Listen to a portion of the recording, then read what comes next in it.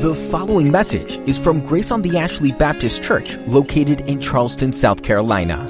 For more information about Grace on the Ashley, visit graceontheashley.org.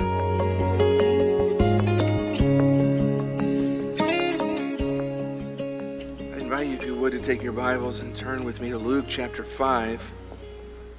We continue this morning in our study of Luke's Gospel in Luke chapter 5. Luke has been building for us a case for now 5 chapters, about the person and the work of Jesus. If you were with us when we began this journey some months ago, and we began in chapter 1, right at the very beginning, you will remember that Luke is writing this entire gospel to a man by the name of Theophilus, who is struggling. He's struggling with doubts about his faith in Christ. He's a man who at some point has placed his faith in the Lord Jesus Christ, but for whatever reason, the challenges of life, maybe circumstances have pressed in on him. We're not told the whole background, but something has caused him to sort of get rattled in the area of his faith and to question whether or not faith in Jesus was really worth it. Whether faith in Jesus was really a wise thing to do. Whether Jesus really was who he said he was and who he was presented to be. And so Luke, a good friend, comes alongside and he begins to recount for Theophilus in writing here all the reasons why the most intelligent thing a person could ever do is place their faith in the Lord Jesus Christ. He's trying to shore up his friend's faith. He's trying to help him with his doubts. And so he's been sort of building a case from the beginning all the way to where we are now that Jesus is in fact the Son of God and that there is salvation in no one else apart from him. And Luke, like a good systematic thinker, has been presenting evidence to us, sort of layer by layer, bit by bit, building one after the other piece of evidence toward this end. And Luke, we've talked about, is not necessarily a chronological historian. He's cherry-picking events from the life of Jesus, and he's organizing them in a systematic way in order to make a point, in order to shore up this man's faith. And so every event that he records for a purpose, and he's building his case, if you will. If you want to consider it like a case in court, he's building his case and he's stacking up the evidence. And he's already showed us some things about Jesus that make him more than just a man. He showed us that he has the power over nature, that he can make fish go wherever he wants them to go, that he can fill up a net in a moment in the wrong place at the wrong time. He has absolute power over nature. He showed us that when he encountered Peter by the Sea of Galilee. He showed us that he has power over demons, over the spiritual realm, over a demoniac who shows up in church on a particular Sunday and starts shouting out in the middle of the worship service, and he, with a word, casts that demon out of the man. He's shown us up to this point that Jesus has the power to heal physical infirmities. We saw this last week in depth when Jesus reaches out and touches a man who's absolutely full of leprosy, a hopeless outcast who's destined to die of his disease. And Jesus touches him and the leprosy immediately is gone. And so Luke is showing us Jesus is not just a man. No man can do these things. No man can fill up a net with fish. No man can shout at a demon a simple word and the demon is gone. No man can touch a leper. No mere man can touch a leper and make the leprosy immediately evaporate.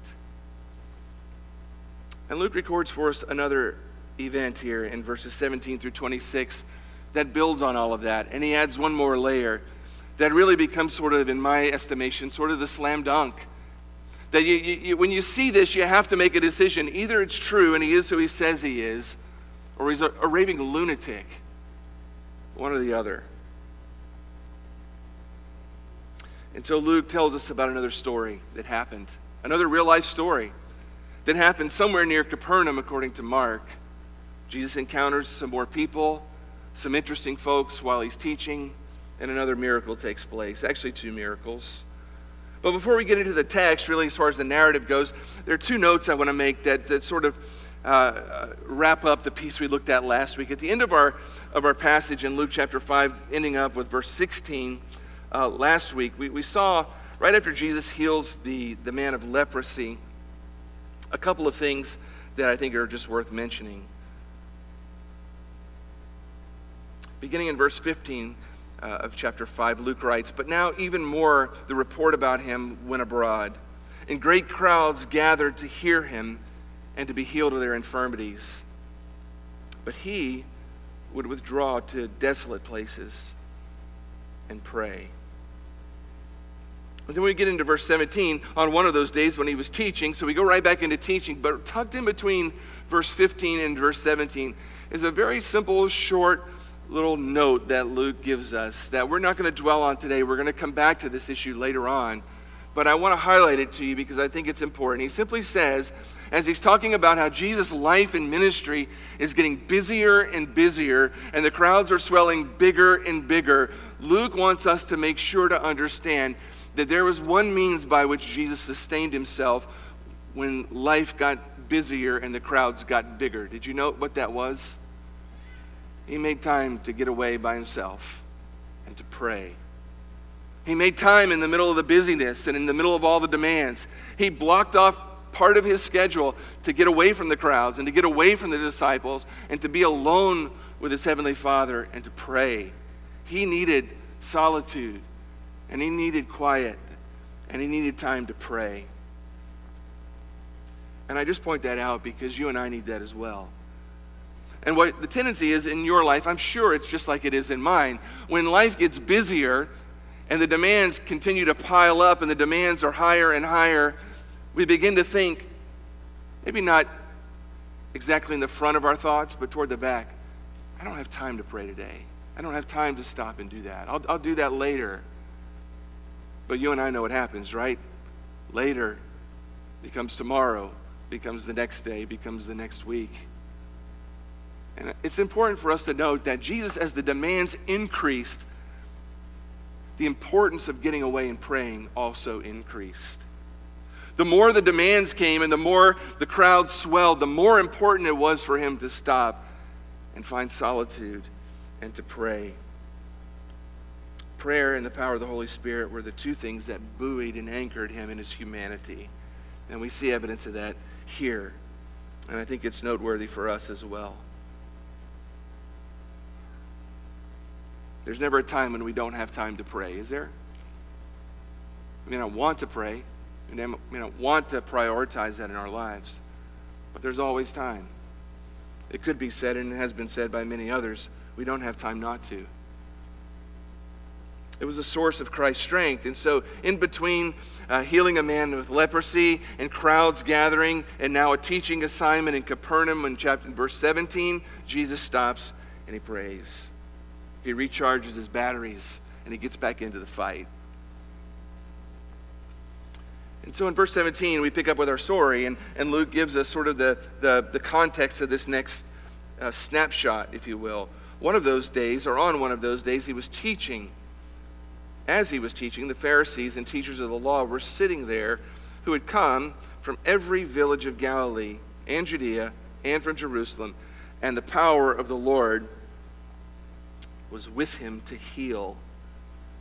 Again, Luke just gives us the context here, and he reminds us again what he's told us multiple times. He's made clear that the primary purpose of the ministry of Jesus and the primary thing that he engaged in his life and ministry was a ministry of teaching and a ministry of preaching. The priority of his schedule, the priority of his time was given to teaching and to preaching truth to the mind. It was the mind that he was going after. It was the heart that he was going after as well. And those two things were interconnected. Jesus was speaking truth to the mind in order to connect with the heart of people, to draw them to himself. And that was what he prioritized his time doing. Sometimes he healed people, and we see occasions of this here in the gospel. Sometimes he healed people. Sometimes he paused the teaching to heal people's bodies, to heal their infirmities, to heal their sickness, to cast out demons, and so forth. But that was never the main thrust of what he did. A healed body is still going to die. And Jesus understood that a sickness and disease and physical disability is not the worst problem people have. Sometimes he took the time to address that. But his teaching was aimed at matters of the soul, matters that were eternal. And that was where he focused his time. But here, in this event, on this day in Capernaum, Jesus brings those two things together in one. And we're going to see that unfold as we walk through. But he gives us another note that's important. A new part of an audience has shown up for Jesus' teaching. The crowds have increased. People are coming. But word is spread. Even though Jesus has tried to keep under wraps some of the healing ministry, right? Some of the miracles, he hasn't intentionally tried to draw a crowd that way. But inevitably, word spreads. You start casting demons out of people, healing leprosy, and healing every sickness in an entire village, and word's going to spread, right? I mean, gossip goes. It always has, and it still does, right? That's good gossip, and it spreads. But now it's spread wide and far. And it's made its way all the way to Jerusalem. And his teaching ministry and his miracles have drawn attention. And they've drawn attention from the populace. They've come out. But it's also drawn attention from the religious leadership who've come. And Luke wants us to know that they're here and they're present on this particular day in Capernaum. Not just the local religious leaders, but the ones from Jerusalem. So word's gotten all the way back to Jerusalem, and the religious leaders are concerned enough about this now to come all the way down to Capernaum to see and hear for themselves what's going on. Now, make no mistake about it, they're not interested in faith in Jesus. What they're concerned about is he's competition. People are being drawn away from them and being drawn toward him. And they want to find out what in the world is happening here. They want to find out who this man is and what he's really up to. And Luke gives us one other contextual comment. He says, the power of the Lord was with him to heal. Again, we've noted this before, but as Jesus in his incarnation navigated his earthly ministry, he did so in dependence upon his heavenly Father and the power of the Holy Spirit.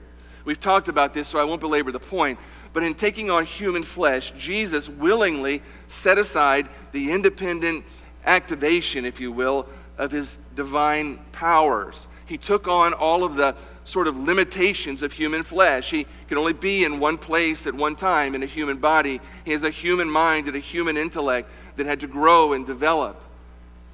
He couldn't be everywhere. He couldn't do everything in his divinity. But that's a willing, sort of a willing limitation that he took upon himself. But when he did that, he had to depend on his heavenly Father, and he had to depend on the power of the Holy Spirit to do the miraculous. And I think it's no coincidence that we're told that the power of the Lord was with him to heal, in pretty close proximity to the fact that he got away and spent time in prayer. I think the two are connected. So Jesus has prayed. He's powered up. His batteries are recharged. And he goes about teaching. And the crowds are there, and the religious leaders are there. And this isn't an ordinary day in the teaching ministry of Jesus, though. Some strangers show up that are unexpected. And here's what Luke tells us. Behold, some men were bringing on a bed a man who was paralyzed. And they were seeking to bring him in and lay him before Jesus. But finding no way to bring him in because of the crowd, they went up on the roof and let him down with his bed through the tiles in the midst before Jesus. Well, Luke, it tells us here, this teaching assignment gets wild in a hurry, doesn't it? Some unexpected people show up. It's a paralyzed man and his group of friends. And we don't know much about this paralyzed man. We're not given any background information about him. How long has he been paralyzed? We don't know. What caused his paralysis? We don't know. Was it a stroke? Was it an accident? Was it an injury? Was it some sort of disease? We're not told, and it's really not relevant to the story, or Luke would have told us. We just know that he's a paralyzed man, that he's stuck on a bed, and he can't move about on his own. He's a man who's disabled. That's what we would call it today. It's a little different in the first century than it was today, because in the first century, in a religious context of first century Judaism, disabled people were looked at with scorn. They were looked at with scorn because the common assumption was that a disability was God's judgment for some heinous kind of sin. And so anybody who was disabled, like this paralyzed man, he would have not been looked on positively by people in his community. People would have looked at him and they would have wondered immediately, I wonder what the awful thing is that guy did to deserve this from God. I mean, he must be a pretty rotten dude for God to lay him on his back for the rest of his life.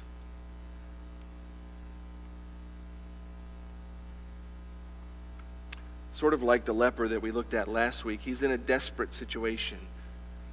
He's not ostracized from community like the leper was, but he still feels the scorn of community like the leper did. And just like the leper, he has no hope of getting better. He has no doctor, and there's no medical treatment that's going to be able to help him. He's stuck on his bed for the rest of his life unless a miracle occurs. That's his lot. But thankfully, this man isn't by himself. Thankfully, praise God, he's got some friends, right? Praise God for good friends. Do you have good friends? I hope you have some good friends in your life. Praise God, this man had good friends. And if he didn't have friends in his life, he would have been stuck in his hopeless situation forever. But he has friends. Like him, we're given no background information on them. We just know one thing about them: they're willing to help. They know that Jesus of Nazareth is nearby, that he's healed other people, and they think there's a really good chance, in fact, a high probability, that he can help their friend. And so we're told their goal is to pick him up and to carry him to where Jesus is and to lay him before Jesus. Apparently they believe that the only hope this man has in his life is to somehow get in front of Jesus. They had heard of him and perhaps even seen him touch other people and heal them from various kinds of infirmities. And they're thinking probably, if we can just find a way to get him to Jesus, his circumstances might change for the better. And so that's what they set out to do. But they run into a problem almost immediately, and the problem is the crowds have gotten too big. Jesus' teaching has attracted a crowd. On this day, he's teaching inside a home, and so it had to have been a large home because there's a large crowd that's gathered. But clearly, the crowd is spilled out into the outside of the home, and there's no way for them to be able to get this man on his bed or his mat into the house. I mean, obviously, I guess it's like people on the roads, here. They're not going to move for you if you're trying to come through, right? And so they're toting this guy on a mat, and nobody's moving out of the way to let him through. And so they've got a problem. They can't get this man who needs to see Jesus to Jesus to be seen. So they come up with a solution. They take him on the roof. I got to tell you this. All week long, all I've been hearing is James Taylor in my head singing Up on the Roof. I can't get it out of my head all week, and even right now, James is in the back of my head singing Up on the Roof. But that's where these guys go, up on the roof. They take him up there. Now, this doesn't make a whole lot of sense to us because we live in homes with pitched roofs, right? You probably live in a home with a pitched roof. Nobody would go up on the roof unless they absolutely had to and probably hated every second of it even then, right? I can't remember the last time I was on my roof. I had no reason to go up there. I probably should go up there. But this is what houses looked like in the first century. It was a little different situation. The homes had flat roofs. They were flat roofs that sort of looked like those, and they were supported by horizontal beams that ran the length of the room, and then they had sort of cross members that attached the beams, and then over the top of that they would cover it with thatch and clay, and they would let it dry out and bake in the sun, and then they would, it's particularly in larger homes, they would tile the roof on top of the thatch and the clay. And the roof of the house was really actually a really important place. You and I don't hang out on the roof, but if you lived in the first century in that region of the world where it gets exceedingly hot and you didn't have air conditioner inside your home, the roof was a great place to go because you could get some fresh air up on the roof. You could get up there when you were hot and it was dank inside the house and you were all sweaty and you just needed some fresh air. You'd go hang out on the roof and at least get a little bit of a breeze or fresh air. It's cooler up there. So people would do all kinds of things on the roof. They would sometimes eat on the roof. They would sometimes go up on their roofs to pray. They would sometimes just sit around on the roof and fellowship with one another. They would dry laundry on the roof. You could do a lot of things on the roof. They had functional roofs. We don't have functional roofs. They just keep our air conditioner in is what they do, I think, right? So they take him up there. And so inevitably, if you use your roof that much, you would need stairs to get up there to it. So you can see on these homes how some of the stairs kind of go up the side to make it up to the top of the roof. So likely that kind of a scenario that these guys run into. So you can sort of see these guys, working it out in their minds, right? They're hatching a brilliant plan. They're trying every direction to get in the house. They can't get in. And so they're putting their heads together and they're going, what are we going to do? How are we going to get him in there? And then somebody spots the staircase and has a brilliant idea. right? Let's just take him on the roof. If we can't get in through the door, we'll just get in from the roof. Their plan is to go on the roof, bust a hole through the roof, and lower this guy down right in the middle of the crowd in front of Jesus. That's an ambitious plan, isn't it? You have to give him points for creativity. I mean, that's a pretty good one. Can you imagine the sight, though? They make it up to the top of the roof, and now they commence to destroying the roof and a big enough hole to let a full-grown man down through it. So I don't know what it was like being inside the house when that's going on, and Jesus is down there teaching, and there's a crowd filling the house and overflowing, and all of a sudden this racket starts up on the roof, and pieces of roof start to fall in until all of a sudden there's a hole big enough for a man to come down. I mean, surely nobody saw that one coming, right? But these men actually pull it off. They actually pull it off. They bust a hole off in the roof, they make it big enough, and they successfully lower this man down right in front of Jesus. That is impressive. Man, I need friends like that. Don't you? I admire these guys. The friends aren't really the focus of the text, but they shouldn't be missed, because it's important to note, without them, this event doesn't happen. Without them, this man stays paralyzed. But they're remarkable. I mean, look at some of the sort of characteristics of these men. They're selfless, aren't they? I mean, in order for all of this to take place, these men had to stop thinking about themselves long enough to care about somebody else. I mean, that's hard enough and rare enough, right? Pretty much, if you just sort of navigate through the world around you today, most people spend most of their time thinking about themselves and thinking about things that pertain to them and things that they need to do for them and their family and their needs and their concerns. That consumes most of our time.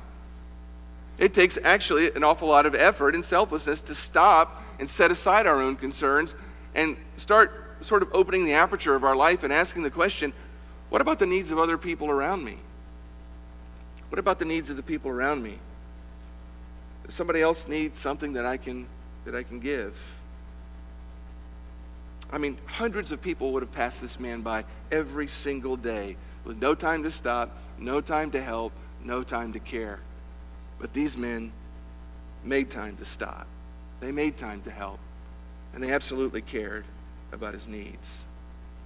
There was no benefit to them to doing this. There was no anticipated benefit. The only thing they thought might happen is that this poor man that they cared about might just possibly get healed. They were selfless, and they were loving, and they were compassionate friends too, weren't they? I mean, this is an act of love. It's an act of compassion. They loved this man so much they were willing to be inconvenienced. They loved him enough to help him. When you think about the kind of people that were surrounding this man in his world, like the religious leaders that we're going to encounter, the religious leaders couldn't have cared less about this man. To them, he was absolutely invisible. He was untouchable. He was an outcast. He was a loser. They wouldn't have given him 2 seconds of their time. He was obviously a terrible sinner and absolutely not worthy of their time and attention. But these men loved him. They cared about him. They realized that on his own, he had absolutely no hope. He would be paralyzed for the rest of his life. He had no way to help himself. His only hope was Jesus of Nazareth, and he was completely unable to get himself to Jesus without somebody's help. The only way he could get there, somebody had to take him. Somebody had to take him.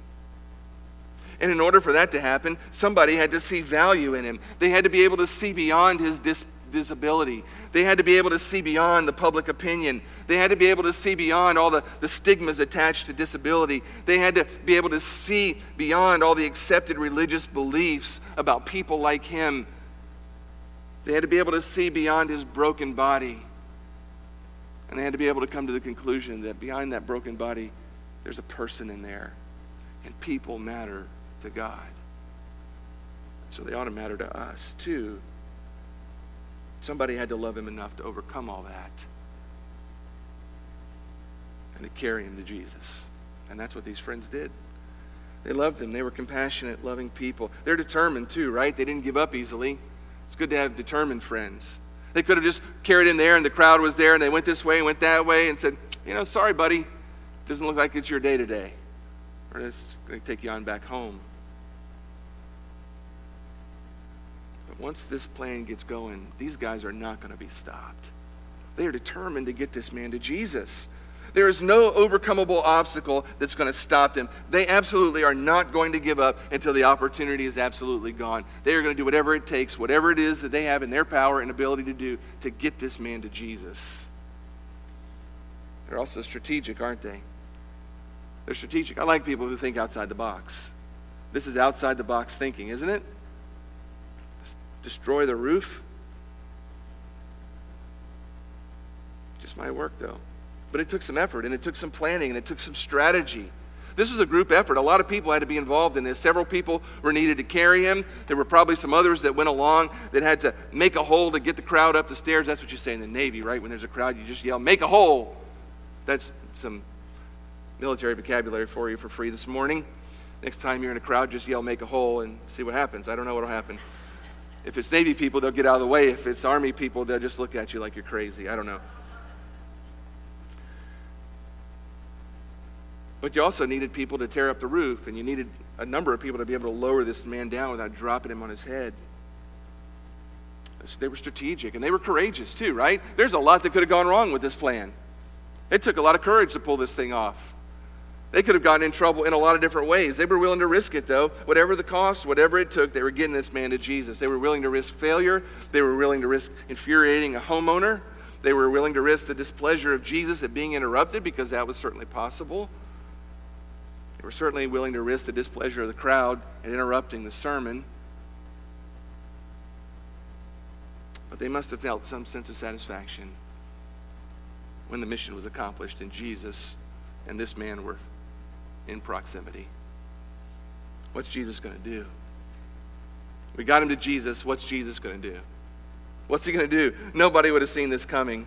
Jesus astounds them, and he astounds everybody else, and he does more for this man than anyone could have ever imagined. Listen to what Jesus says to him. Luke tells us, and when he saw their faith, he said, "Man, your sins are forgiven." Man, your sins are forgiven. Jesus sees their faith, and he says to the man, "Your sins are forgiven." All this commotion is going on. The crowd is interrupted. You know, people are talking. They're looking at the ceiling. What's going on? Who are these crazy people on the roof? The roof is coming in. Who's this guy coming through the ceiling, laying on all this commotion? What does Jesus see in the middle of that? He sees faith. He sees faith in action. He sees a genuine belief in his power and ability to change the situation that's motivated people to act, and to act in pretty serious ways. These men have genuine faith. Genuine faith shows up in action. They were so sure of Jesus' power and ability to heal that they would go to great lengths to get this man to him.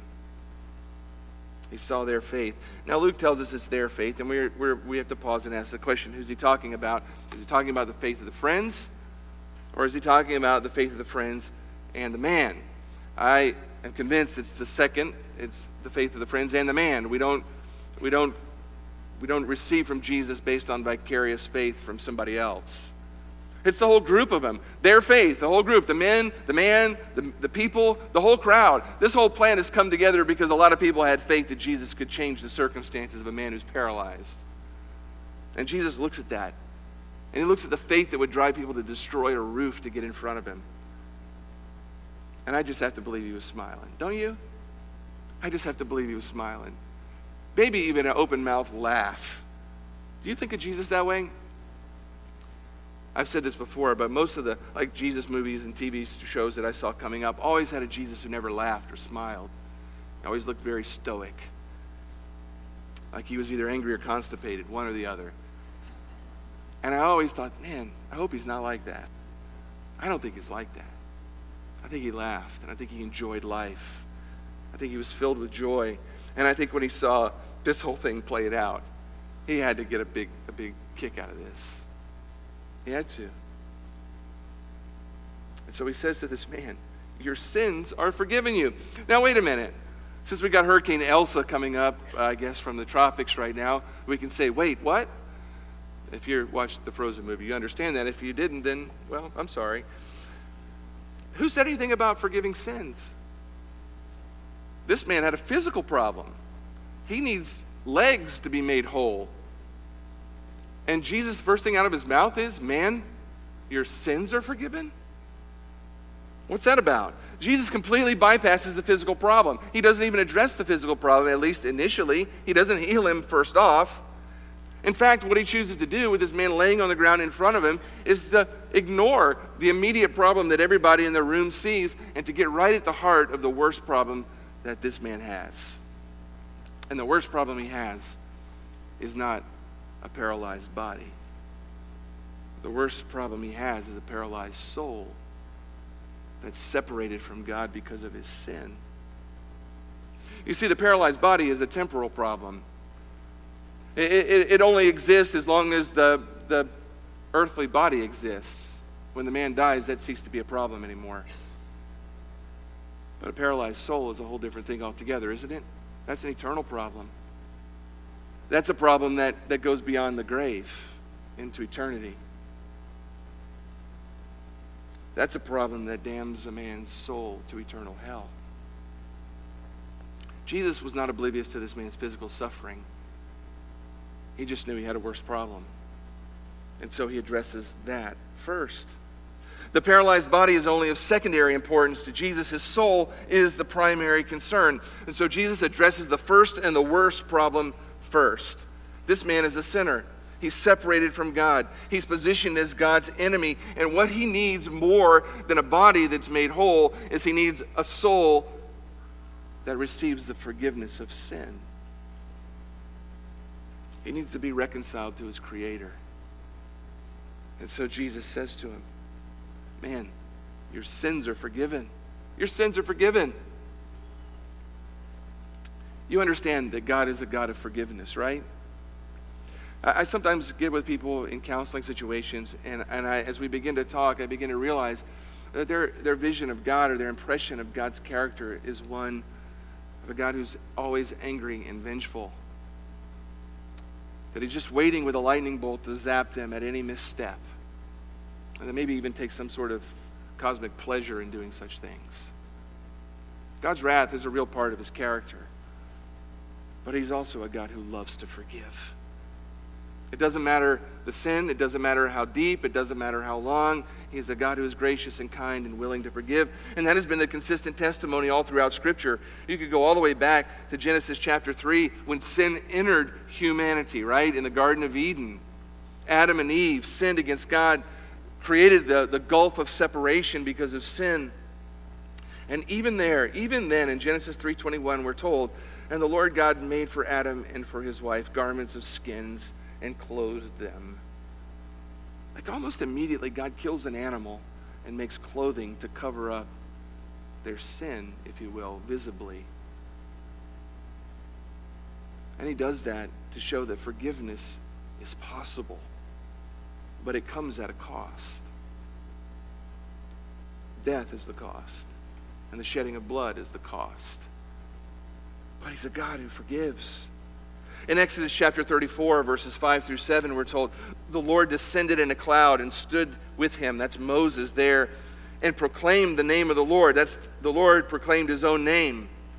The Lord passed before him and proclaimed, the Lord, a God merciful and gracious, slow to anger, and abounding in steadfast love and faithfulness, keeping steadfast love for thousands, forgiving iniquity and transgressions and sin.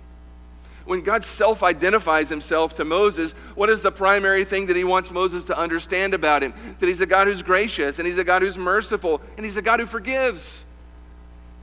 He's a God who forgives. The psalmist in Psalm 86:5, for you, O Lord, are good and forgiving, abounding in steadfast love. To whom? To all who call upon you. Who finds the forgiveness and steadfast love of God?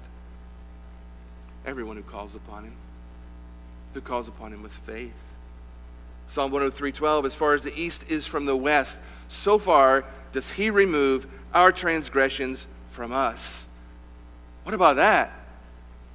You mean I can come to God and I can seek his forgiveness and he will literally take my sins and my offenses against him and he will cast them as far as the east is from the west? Never to be brought up and held against me ever again?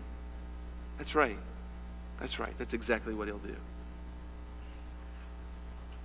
In Matthew chapter 1, verse 21, we're told this is precisely why Jesus came, right? In the birth narrative, we're told, she will bear a son, and you shall call his name Jesus. For he will do what? Say it with me. Save his people from their sins. What do people need most? They need to be saved from their sins. They need to be forgiven. They need to be reconciled to their Creator. And that's exactly what Jesus came to do. He came to die for our sins. He came to shed his blood for our sins that we might be forgiven. Right before his arrest, Matthew 26, verse 28, he gathers with his disciples and they share this last Passover meal. And in the midst of that meal, he says, as he takes the cup, and he says, "For this is my blood of the covenant, which is poured out for many." Why? For the forgiveness of sins. So at the beginning of his life, we're told that he came to save his people from their sins. And just before his arrest and crucifixion, he visibly transforms the Passover meal. And he says, "Drink this cup. It is going to be a reminder to you of what I'm about to do. Shed my blood for your sins, that you might be forgiven." Jesus chooses to heal this man's soul before he heals his body. His intention is to make him a whole person, body and soul. But he addresses the worst problem first. Your sins are forgiven. Well, let's see how that goes off with the Pharisees and the Sadducees, the Pharisees and the scribes, I mean. On one of those days, he was teaching. The Pharisees and teachers of the law, we already mentioned them a little further down, and the scribes and Pharisees began to question, saying, "Who can forgive sins but God? Who is this that speaks blasphemies?" Now, you would think that proclaiming the forgiveness of somebody's sins would make people ecstatic, but it doesn't make everybody ecstatic. It makes the religious leaders livid. They are absolutely out of their head livid. They didn't care about this paralytic. They cared about preserving themselves and their system. They cared about preserving the whole system of Judaism that had people trapped in their sins, that made people dependent upon them to be able to do anything functionally. And so the Pharisees and the scribes who are here, they get together and they're asking this question, who can forgive sins but God alone? Now we need to pause and say, that's the right question, isn't it? That is the question. Who can forgive sins except God? What is the answer to that question? Well, the answer to the question is, who can forgive sins but God? Nobody. God is the only one who can forgive sins. Because all sins are at heart sins against whom? They're sins against him. The one against whom the sin is done is the one who can forgive. And only that one. The only person who can forgive sins is God. And so the right answer to the question is, the only person who can forgive sins is God, and Jesus is forgiving sins, therefore Jesus must be God. That's the right answer. That's the right conclusion. That's the conclusion that Luke wants Theophilus and you and me to get, but it's not the conclusion that the Pharisees and the scribes get. No, their conclusion is Jesus is a blasphemer. And their logic is fairly impeccable. Sin is an offense against the holiness and righteousness of God. Step 1. Step 2, only God can forgive sin. Step 3, this man claims to be forgiving sin, therefore he's claiming to be God, which is blasphemy. It's good theology, by the way.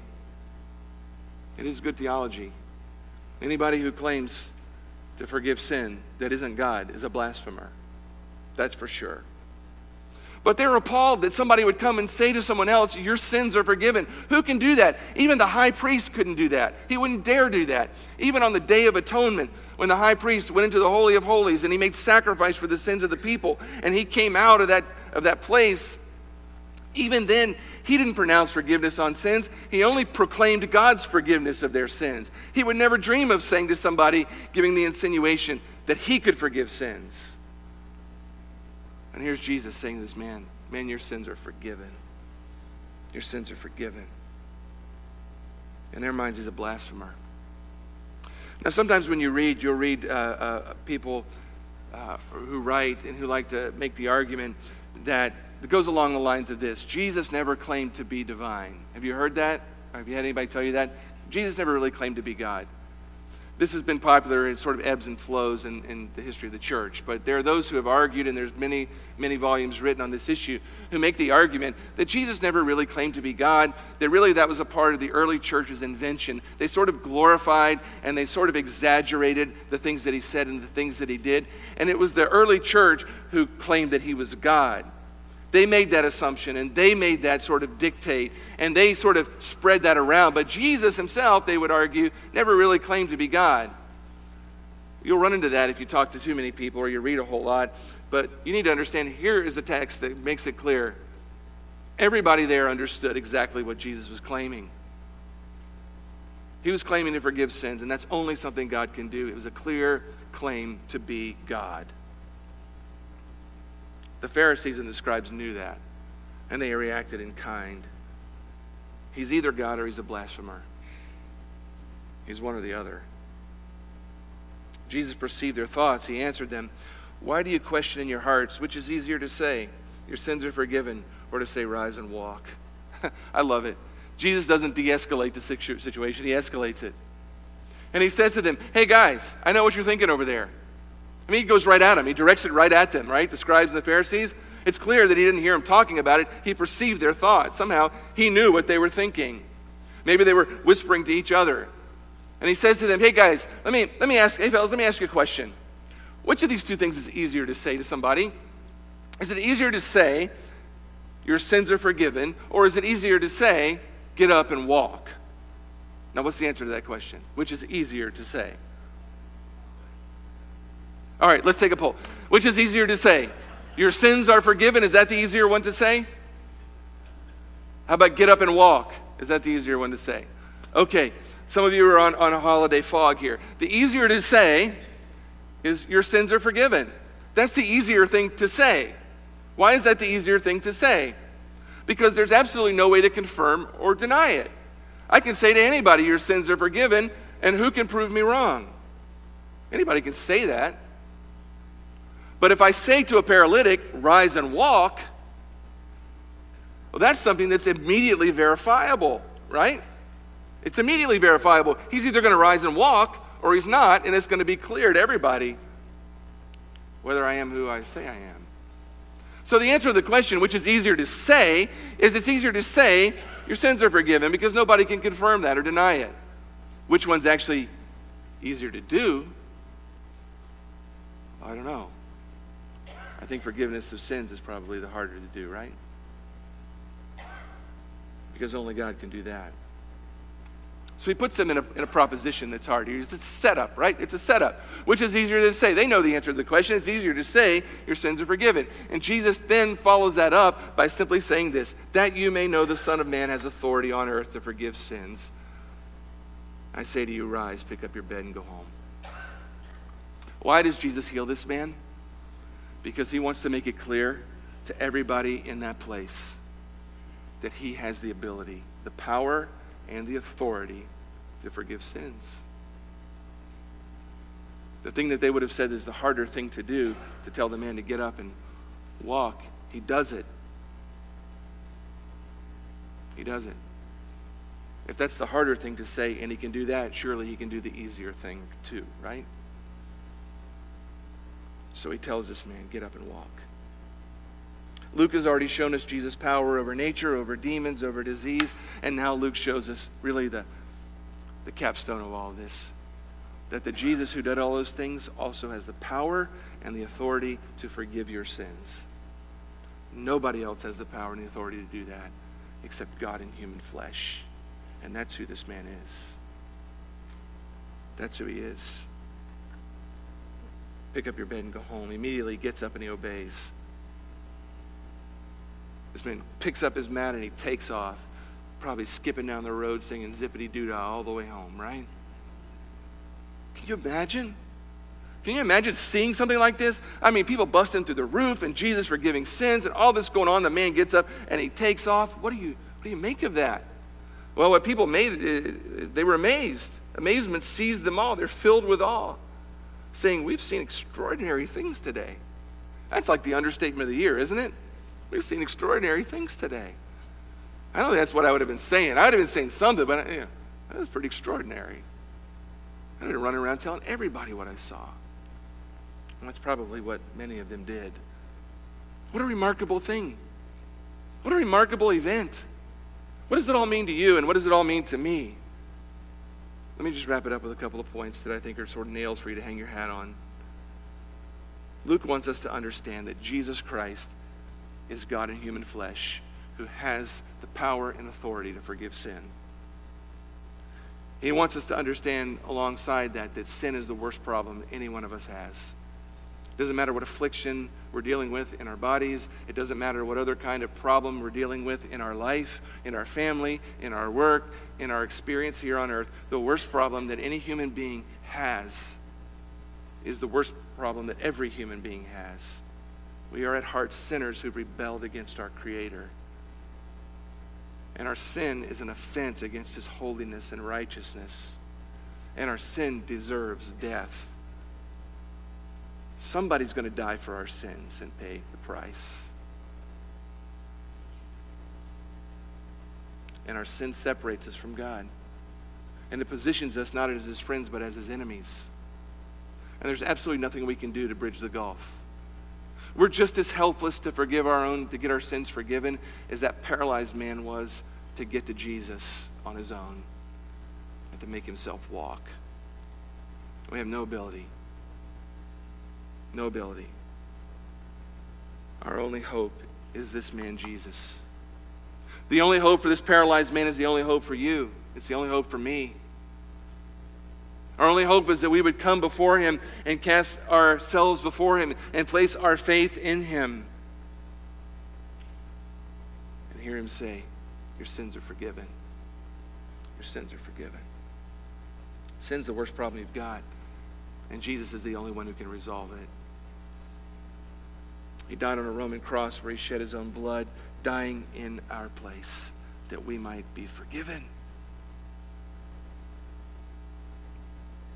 If you're here this morning and you haven't trusted your life to Jesus, you're in your sins, and you've got a fatal, eternal problem that's going to condemn your soul to hell unless you trust in Christ. Unless you trust in Christ. You need Jesus. You don't need a self-help guru. You don't need to try and be a better person. You don't need to go to church more often. Well, you might need to do that, but you don't need to do that in order to resolve that problem. You need to trust in Christ and ask Him to forgive you. He's your only hope. And then secondarily, I just simply challenge you, if you're here this morning and you're a Christian, to reflect on the role these friends played in the life of this man. They loved him enough to get him to Jesus. They were determined that no obstacle was going to get in the way of them getting him to Jesus. They were courageous. They were willing to risk a lot to get him to Jesus. And it leads me to ask the question, what do we do to get people to Jesus? You may not have a paralyzed person in your life, but you know people who have that sin problem, who don't know Jesus Christ as their Lord and Savior. They have no ability to get themselves to Christ. They have no desire probably to get themselves to Christ. They need somebody to bring them. And Jesus uses people just like you and me to be His hands and His feet, to get lost people to the Savior. Hey, these men couldn't heal their friend. All they could do was get him in front of Jesus and let Jesus do the work of healing. You and I can't save anybody, but by Skippy we can get him to Jesus. We can bring him the gospel. We can introduce him to our Lord and Savior. Do you love people enough to do that? Are you willing to pause from the busyness of your own life and set aside your own cares and concerns long enough to care about somebody who's lost and dying who needs to get to Christ? Do you love the people around you enough to be willing to take them?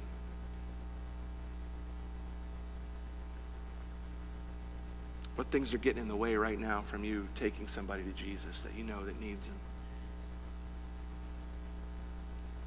Let's pray together. Lord, you're amazing. You're marvelous. Just when we think you can't get better, we see more of who you are, and we're all struck all at once again. Lord Jesus, you don't just heal disease. You don't just cast out demons, and you don't just command nature. But you can heal our soul. You can deal with the worst problem that any of us have, our sin that separates us from you. By dying on a cross and shedding your blood, you've paid the full price for our sin. And you stand before us right now, offering forgiveness to all who come and call upon you, like we read in the Psalms. To any who will bow before you, honoring you as the Son of God, God in human flesh, who will place their faith in you, give their lives to you. You'll say to them this morning just what you said to that man: your sins are forgiven. You'll grant them eternal life. I pray if there's any who've never experienced that this morning in this room, that right now would be the time that they would find it. By the power of your Spirit, draw them, we pray. And Lord, for the rest of us, as we think about the role that we have in the lives of the people around us, the world around us, to bring people to you. Or just thinking about that is convicting to our souls. It really is. Because I'll confess in my own life, and I trust it's probably true with many others this morning, so much of my time gets caught up with my life and my concerns and my things, and I never stop to see the lost people around me who are dying, who are desperate, who have no way to get to Jesus unless somebody like me takes them there. Forgive me for that, Lord. Even this week, Lord, give me eyes for the lost around me. Give me a heart that cares enough to stop and talk to them about Jesus. Give me the kind of determination for the people that are in my circles of influence. I'd be willing to do anything to get them to you. Help me not to give up when they don't respond right the first time, but to be persistent, to be strategic, even to think outside the box of how I might get them to you. Forgive my complacency, Lord. Forgive our complacency, Lord. Forgive our apathy. Give us a love for the lost, Lord, we pray. In Jesus' name.